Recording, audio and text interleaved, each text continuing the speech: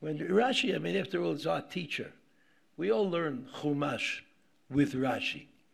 And Rashi is our teacher, and Rashi taught us the importance of the detail.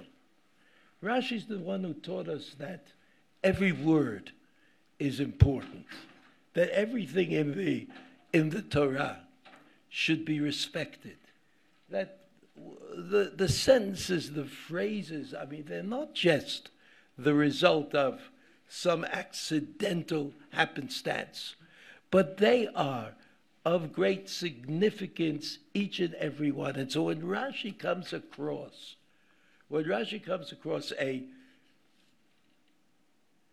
pasuk that doesn't make any sense, right? That's a problem. That's a problem for Rashi. It's a problem for Rashi, and because Rashi is our teacher, it becomes a problem for us. So what Rashi does in this case is fill in the blank. He says, "Vayomer Hashem el Moshe bo el Paro." If you look at the Rashi, right underneath those psukim, "Va'atred bo," and warn him. In those Rashi says that the intelligent reader has the capacity sometimes of filling in the blank. And what is blank here is, what is it that HaKadosh Baruch Hu said to Moshe Rabbeinu that he should do? Why should he bo el Paro? Why should he come to Paro? What's expected of him? So Rashi says, you have to understand, in every case of the 10 plagues in Mitzrayim, there was a hatra'ah. Hatra'ah is a warning, right? Halachically, you can't punish a person for doing something wrong unless you warn him. You say to him, if you do that, you have to know what the punishment is. You have to know what punishment you're going to get. That's v'hitrebo. That's v'hitrebo. That's what Rashi says. That's what Rashi says. However, not everybody who dealt with this pasuk was happy about that result. Okay, but why is it that the pasuk misleads me? Why is it that the pasuk doesn't set me off in the right direction? Why is it that the pasuk finds me unable to put the pieces together even after I know what Rashi had to say about it? Now, in order to understand the position of Rav Nachman on this issue, just this issue, Bo El Paro, in order to understand the position of Rav Nachman, we have to learn together a little Kabbalah. Kabbalah? You're not nervous. Nothing bad will happen, I assure you. But there is a little bit of Kabbalah that we have to learn in order to understand Rav Nachman's position on this particular question. And Rav Nachman himself summarizes this Kabbalistic information, and it begins in the middle of the page. You see where it says, Likutei Maharan Kama Siman Samach Dalet? Is a very famous Torah of Rav Nachman called, believe it or not, Bo El Paro. That's what it's called. And you know what it's about? This pasuk. It's about this pasuk. So here we are. We're in the right place. Listen to Rav Nachman. I'll read it. Read it with me. You see line number 2? The lines are numbered. This is one of the miracles of computer age. You can number lines. It's absolutely marvelous. You see number 2, line number 2? Line number 3? The Torah starts at line number 4. Line number 4, there's an aleph. You see it? You all have it? Listen. Hashem yitbarach machmat rachmanuto bara et ha'olam. There is a question that some people once asked. They turned out to be Kabbalists, but they didn't have to be. And that question was, why did HaKadosh Baruch Hu create the world? Because it seemed to us, or the people who asked the question, that if you go to do something, to make something, to get something, it's because you're missing it. And if you weren't missing it, you wouldn't go to do it. You wouldn't build it. You wouldn't make it. You wouldn't kind of pull it together. You wouldn't do any of those things. So if HaKadosh Baruch Hu created the world, what was HaKadosh Baruch Hu missing? What was it that he needed? What was it that had to be done? Question. So the Arizal, remember the Arizal?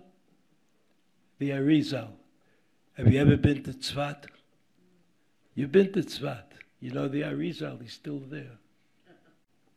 Maybe buried, maybe hovering, I don't know.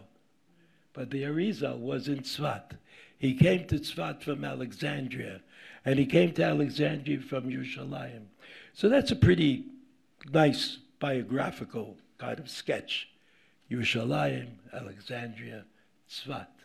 He was a student of Torah Shebinigleh, the known and obvious Torah, and he was a student of the Torah Shebenistar, the hidden Torah. And when he came to Tzfat, he made a tremendous impression. He wasn't in Tzfat for very long. He died shortly after he came to Tzfat, and yet he managed somehow to impress the people so profoundly that he almost started a new religion, the Judaism of the Arizal, much of which has become incorporated into kind of normative halachic Judaism. So the Arizal had an impact that is hard to comprehend. But part of the reason that he was able to be successful was because he had very clever and talented students.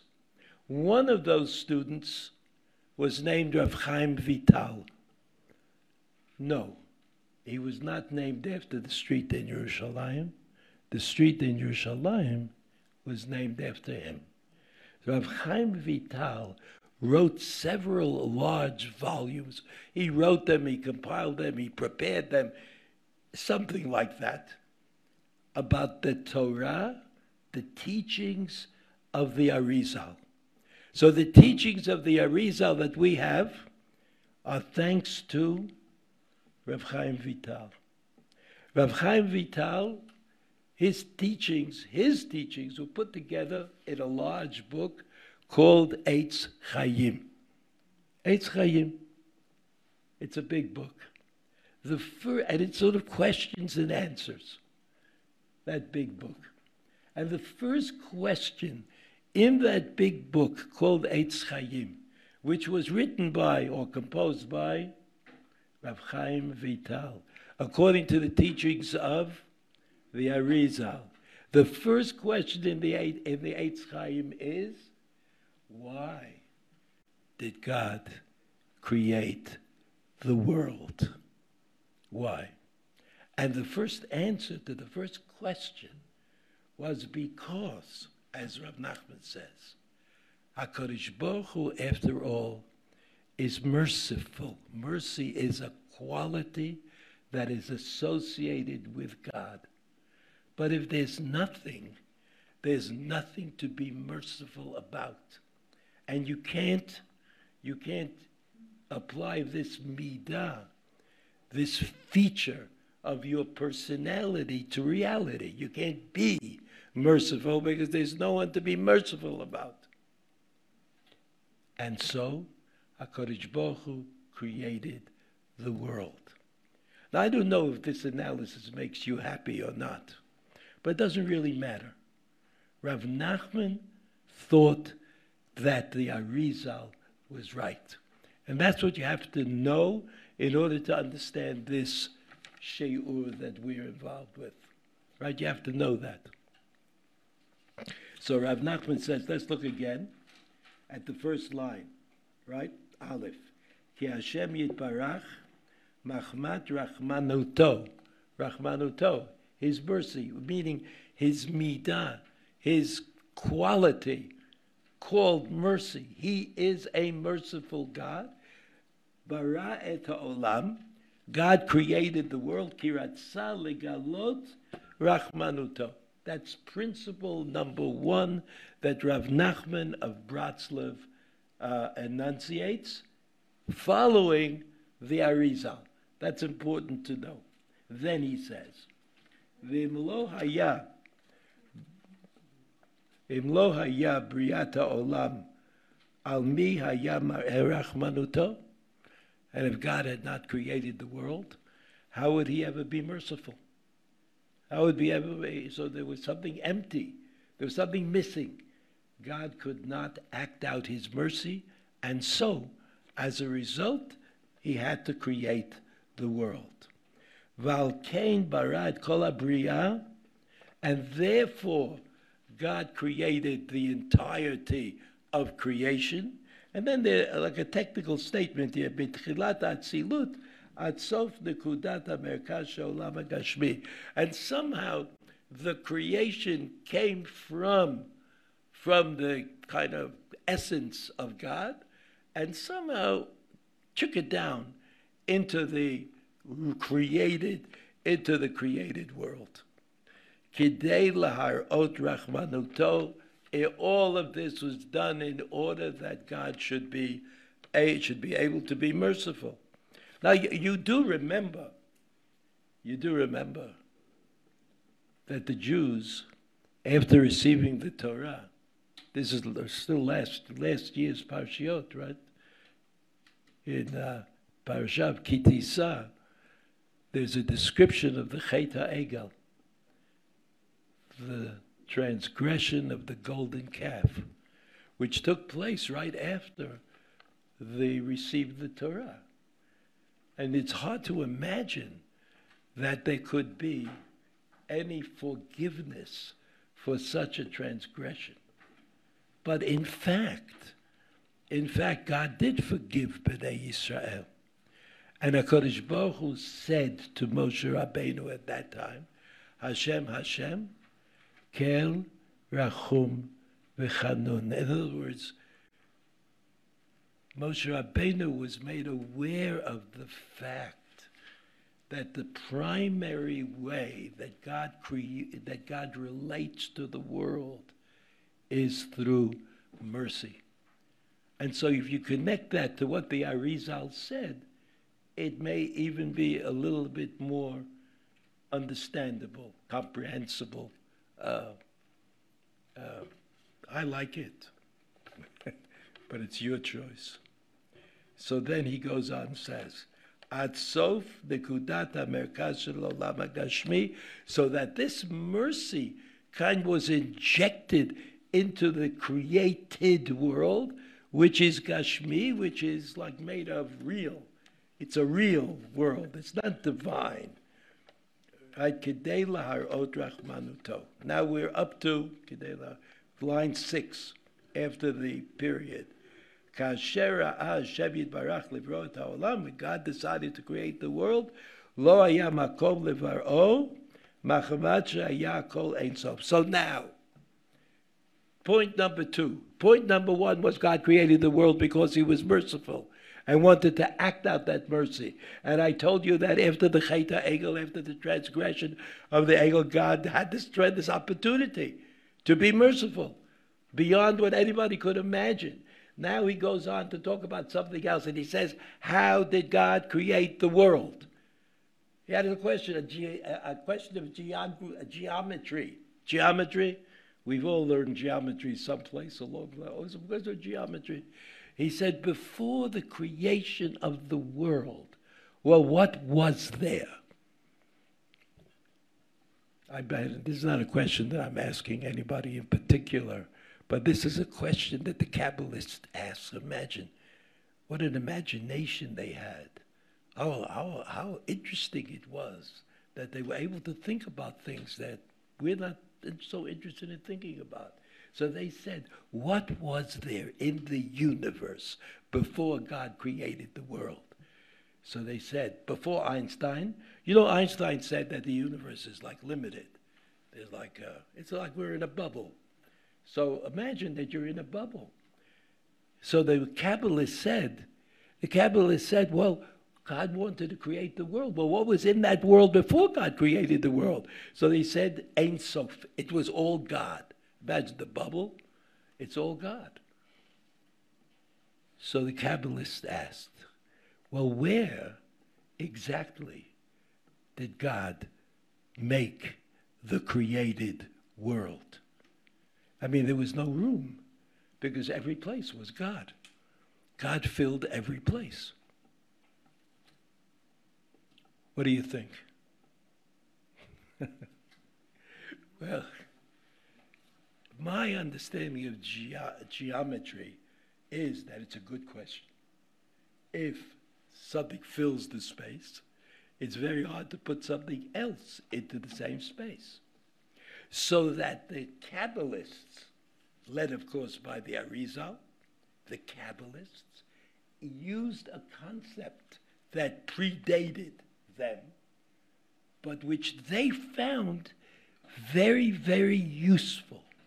And that concept is the Hebrew word tzimtzum. Tzimtzum. What is tzimtzum? To kind of make something smaller or move something away. So they said, well, I guess that when God set out to create the world, when God set out to create the world, he had to make a little place for the world that he's going to create.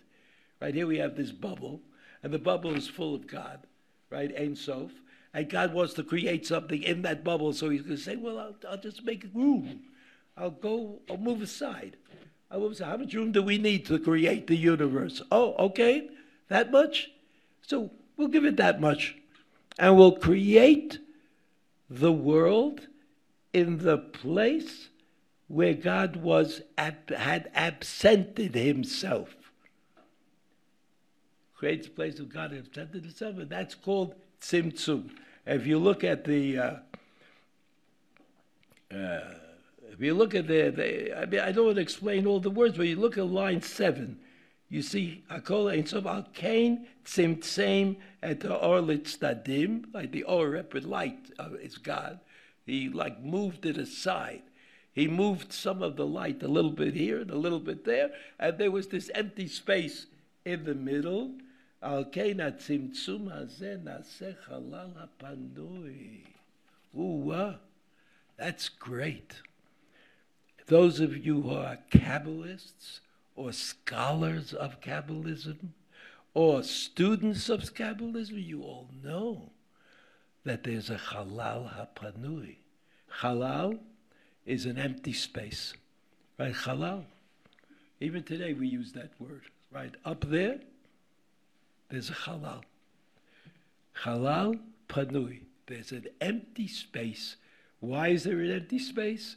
Because God wanted to create the world. Why did God want to create the world? Because he wanted to show his mercifulness, right? And therefore, there was created an empty space. Now, what does this have to do with Boel Paro? Good question.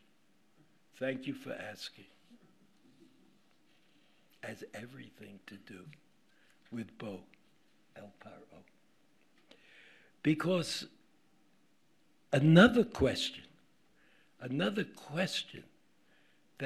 the Kabbalists had, was a question that, medievalists also thought about. There are certain questions that people thought about once, and they got so worn out thinking about them that we don't think about them anymore. We kind of inherited the worn out state of affairs. We don't think about it. So one of the questions that the Kabbalists thought about was, where do we get the wherewithal to do the wrong thing? How could we do Averot? How can we do things that are unacceptable. After all, God created us. So shouldn't we be like God? Shouldn't we be like God? And well, we're not. At least most people I've met in my lifetime are not exactly like God, or not exactly like that idea that I have about God. So how do we get that? How do we get that? I mean, how did Adam HaRishon, first man, Chava, his wife, how did they do it? I mean, they're walking around Gan Eden. They know that God is watching them. I wouldn't say it's exactly 1984, but it's the way it is. I mean, the Garden of Eden. I mean, God was walking around in the Garden of Eden with Adam and with Eve. They were being watched. They had one mitzvah, one lonely mitzvah, and it was a negative. It's like a cinch. It's not like eating a matzah. I mean, you have to do something. Or shaking a lulav. All you have to do is not eat that fruit. Now, most children don't eat every fruit that you offer them. Like, children are discerning about fruits. And so could adults be. I mean, what's the big deal? I mean, it was like, what I mean is, it was a negative commandment, but it was an easy one. They couldn't do it. They couldn't do it. They ate. They ate. Where did they get the fortitude? Where did they get the strength to act in that way? This is the way the Kabbalists are thinking about it. Say, what kind of world are we living in? God created the world. We should be like God. We should be striving to be like God. We're children of God, children of parents. I mean, we look around and we see people who grew up, right? We knew them as children. They grew up. We say, oh, you're just like your father. You're just like your mother. It's like a reasonable thing. How come Adam and Chava, Adam and Eve, why couldn't they be like God? Why can't we be like God? It's like a problem that the Kabbalists had. So they answered that question. They answered that question by saying that there's a halal hapanui. Halal panui, an empty space. Empty of what? What is that empty space where God created the world? What is it empty of? Are you afraid to say it, right? But don't be afraid. So I'll say it. It's empty of God. In other words, if God took himself out of that space in order to make room for the created world, then it must be, right? Ergo, eo ipso, or something like that. What are those Latin terms that are appropriate? It must be that God is not in the place where he created the world. Which then you say, like, that's really crazy. That's really crazy. It means we live in a world without God. It can't be. That can't be. The Kabbalists couldn't put up with that. And so they had to put God back into the world where God had taken himself out of the world.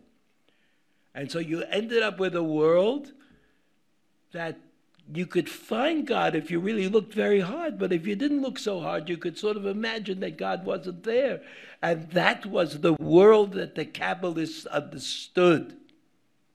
They understood that the world was a tough place to be. It was not obvious to the people who lived in the world that good is good and bad is bad. And good is the only choice that should be made. And bad should be avoided at all costs. And that's because we were created by God. But rather, it became a world. It became the way they saw it. It was a world. It was a world where you could do good, yeah. You could find good. You could find the godliness in the world, but you had to look for it. You had to be willing to make that effort. Because if you didn't make that effort, if you were relaxed, if you thought everything was fine, if you lived in the Garden of Eden and you walked around and you plucked a fruit from here or ate a banana from there, and it didn't cost you any effort and there was no investment at all, well, then you might just say, let me eat that fruit that God told me not to eat. Because what difference does it make? What difference does it possibly make to God if I eat that fruit or I don't eat that fruit? And since I don't think it makes any difference to God, well, I'm going to do it. I'm going to do it. You can't tell me. I must have misunderstood. I must have misheard. I must have misapprehended.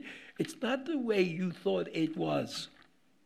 And so, the Kabbalists understood that we lived in a world which was a difficult world to navigate. It wasn't an easy place to be. It wasn't a place where the good is obvious. Each one of us knows. We know what the right thing to do is. We know, each one of us, in a particular case, we know what the right thing to do. We don't do it. We say, but this is not exactly that case. I'm not exactly in that position. I'm not necessarily under the jurisdiction of that regulation. We have in Israel, Baruch Hashem, endless numbers of people who seem to be under scrutiny for things that they did that should not have done. Are they all bad people? I don't think so. They made up excuses for themselves. They just don't think that the regulation applies to them. Imagine that. Imagine that. The same thing is true about the mitzvot in the Torah. People who say all the time, they say, I want to do the mitzvah, I would do the mitzvah, I should do the mitzvah. I can't do it today. I'm a little tired, my back hurts, my feet hurt. I'll do it tomorrow. Right? This is like it's all inside of us, inside of every one of us. Because we live in the world that was created in the Chalal HaPanui. And living in the world that was created in the Chalal HaPanui is difficult. Because we want to do the right thing, each of us. But we get confused easily about what the right thing is in a particular situation. So what Rav Nachman is telling us is that the way that the world was created, is special. It's different. It's difficult.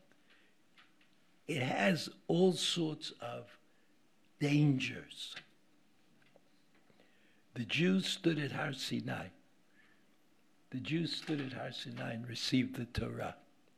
And immediately after that, in the Torah that they received, were the Ten Commandments.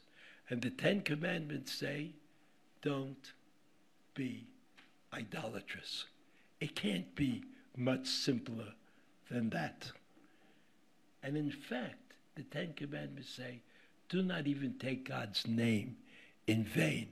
Like, God is not so personable, not so intimate with us. You don't say, hey, like you say to a friend, you call him by a nickname that you used when you were kids.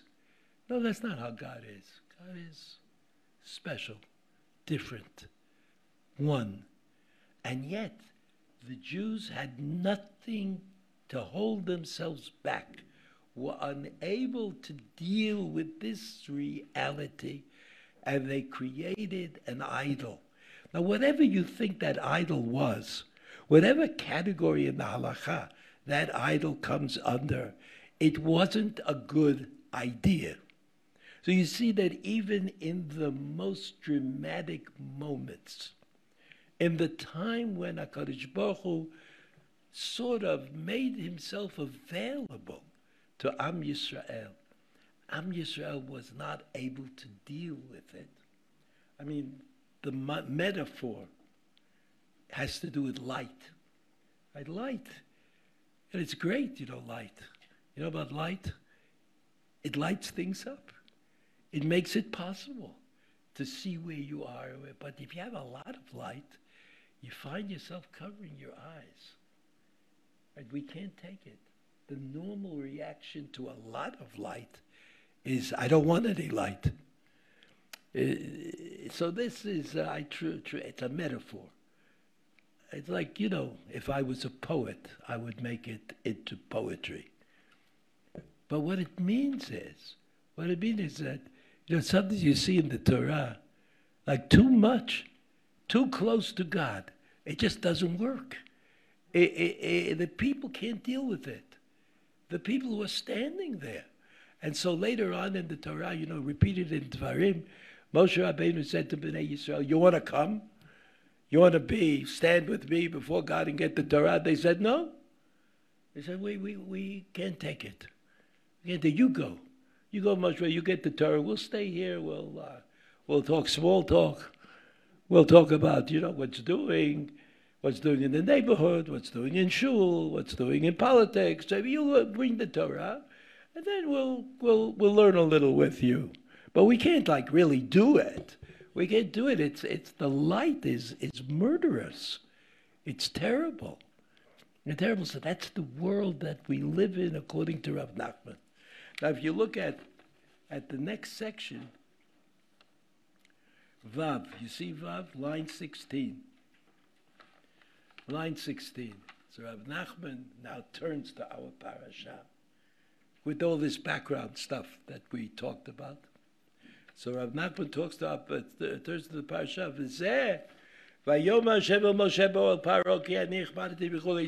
And this is what the pasuk really means. And this, what's this? Right? You remember Tzimtzum, Chalal Panui. This is the pasuk that we're talking about. How so? How so? Ki paro lishon bitul. This, you remember, Hebrew is usually written unvocalized. When you look at it, Sefer Torah, the Sefer Torah doesn't have vocalization. And there's a good reason for that.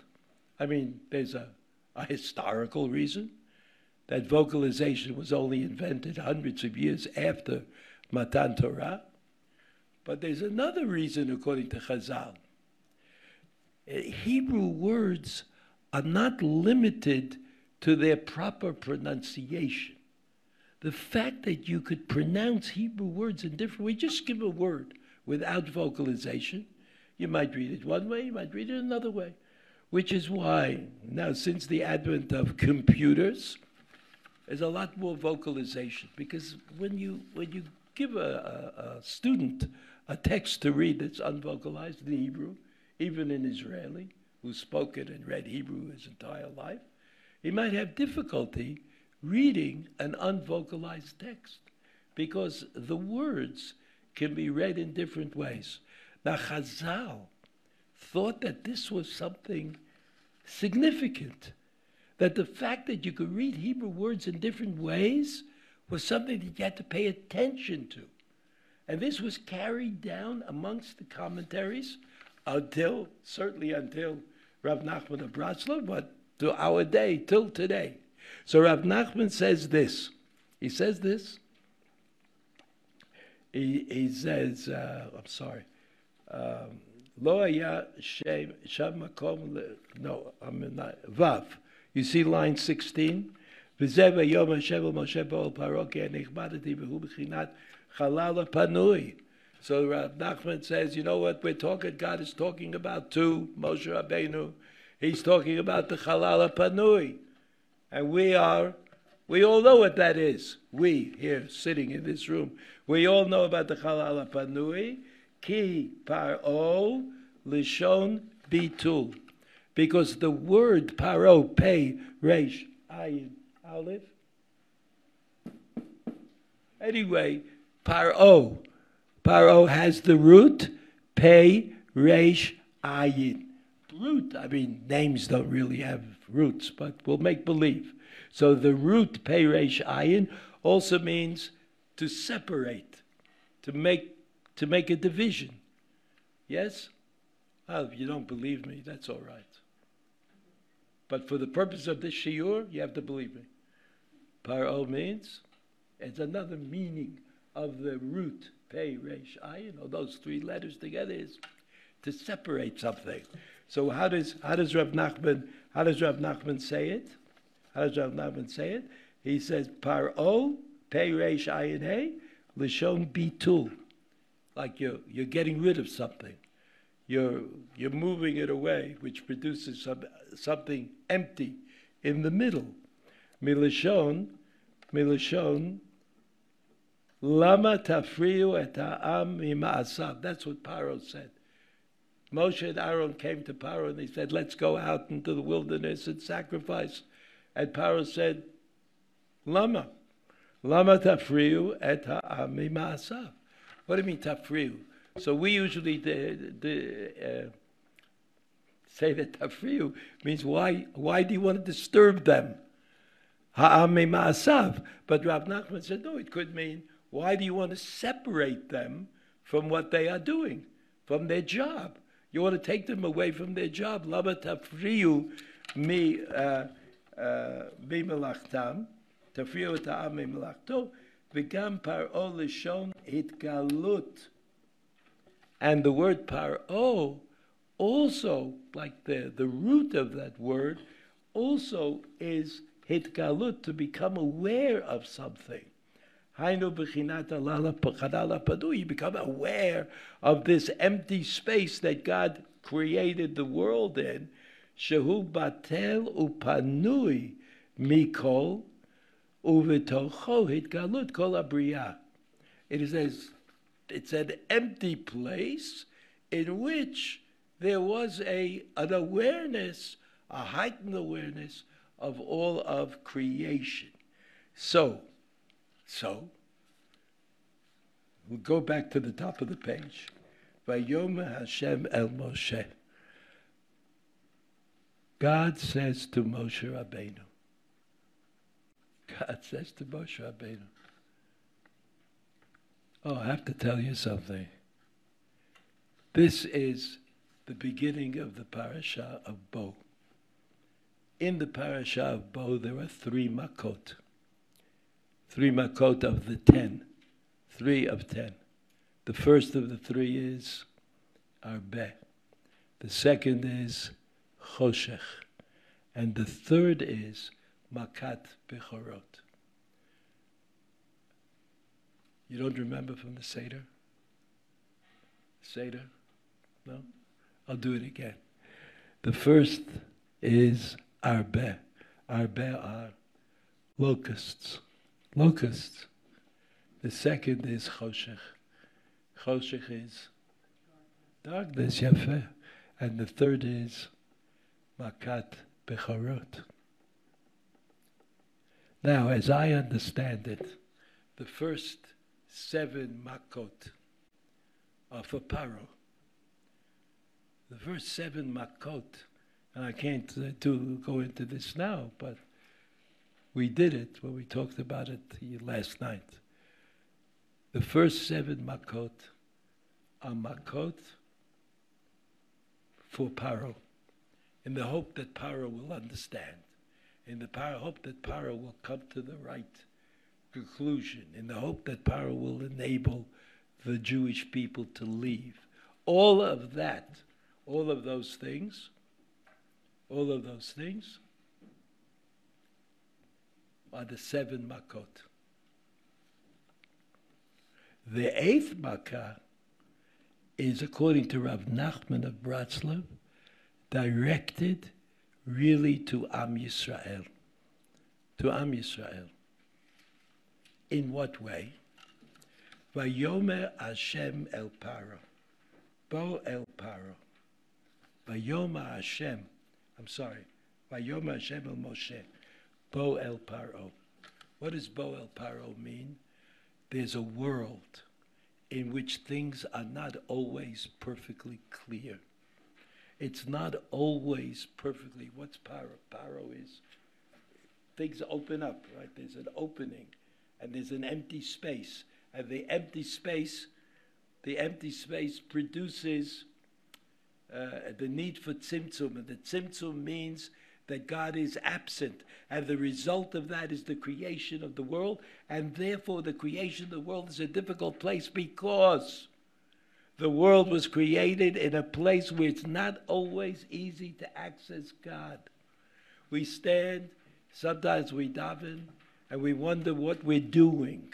We do mitzvot and we're not sure if we have it really in our minds or under control as it should be. And that was what Rav Nachman was sympathetic to. And Rav Nachman said that the Jewish people have to be worthy of receiving the Torah. In order to be worthy of receiving the Torah, they had to get to the point where faith overwhelmed doubt. That was Rav Nachman's philosophy. For Rav Nachman, everything was faith. Everything was faith. And the difficulty that people have with faith, that was normal. That was as it should be. That was the way the world was created. There is no question for Rav Nachman that the world is a tricky place to be in. So the first 7 makot were the makot for Paro. And the last 3 makot were the makot Arbe, Choshech, Makat Bechorot. Makat Bechorot was the makat that got Bnei Yisrael out of Mitzrayim. Choshech was the makat where a lot of bad Jews or Jews who were not able to be in this process died. And so Arbe was the makkah that Moshe Rabbeinu was instructed by Paro, Bo El Paro, come into that empty space, show the people that faith can overcome doubt, because they were influenced by the Egyptian milieu in which they found themselves.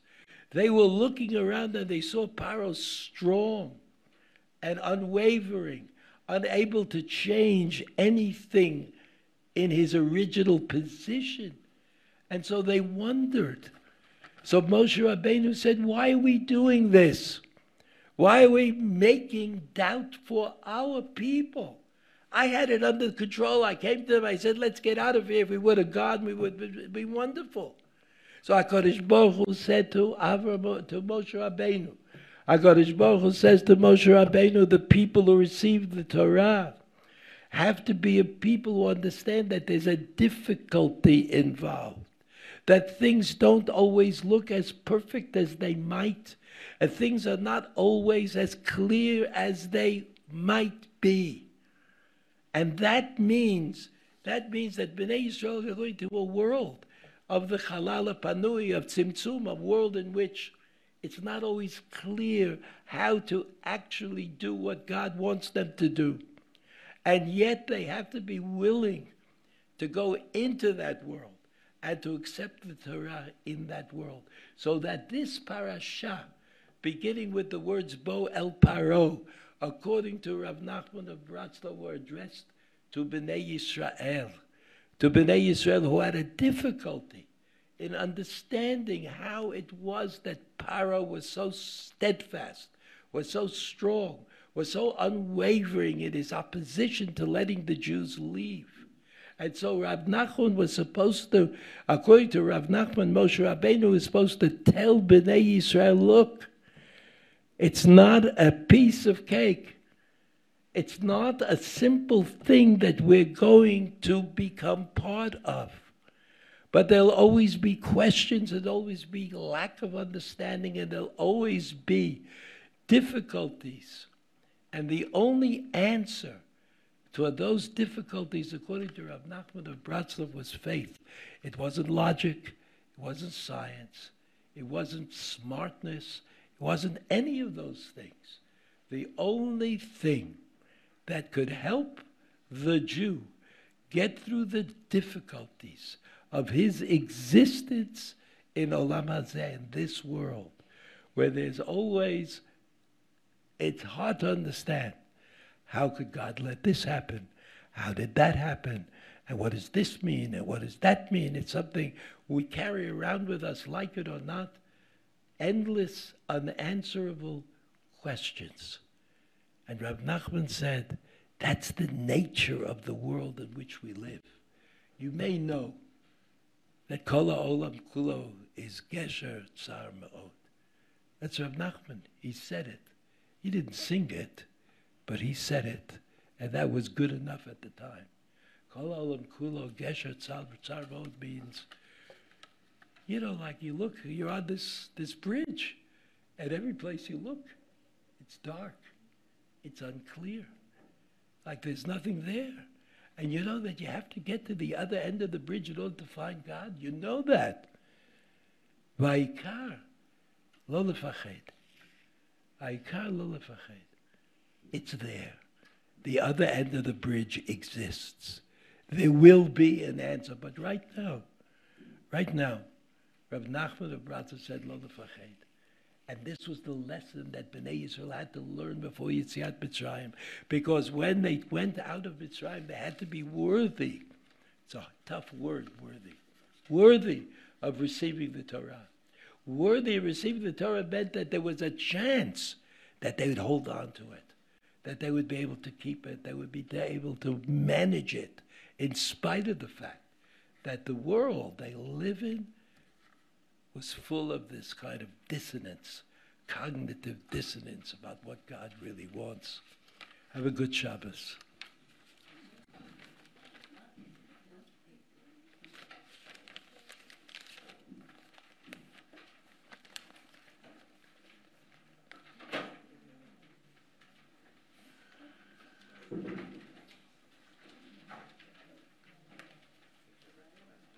How you doing?